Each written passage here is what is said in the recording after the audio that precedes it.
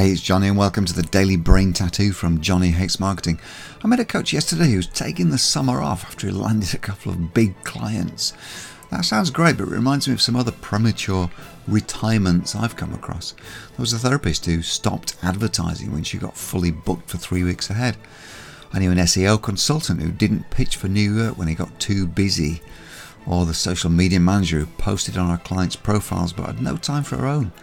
Then there was a busy life coach who forgot to ask for referrals from his back-to-back clients. And finally, I remember a business coach who told me she was at capacity and didn't need any more clients. Now, all those stories ended badly to some extent or another, because when your snowball stops rolling, it melts pretty quickly into an inglorious puddle.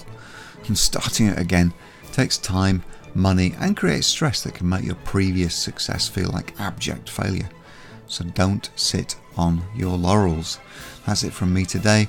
Another Daily Brain Tattoo tomorrow. Meanwhile, hop on over to johnnyhatesmarketing.com and sign up for the Daily Brain Tattoos by email. I'll see you later.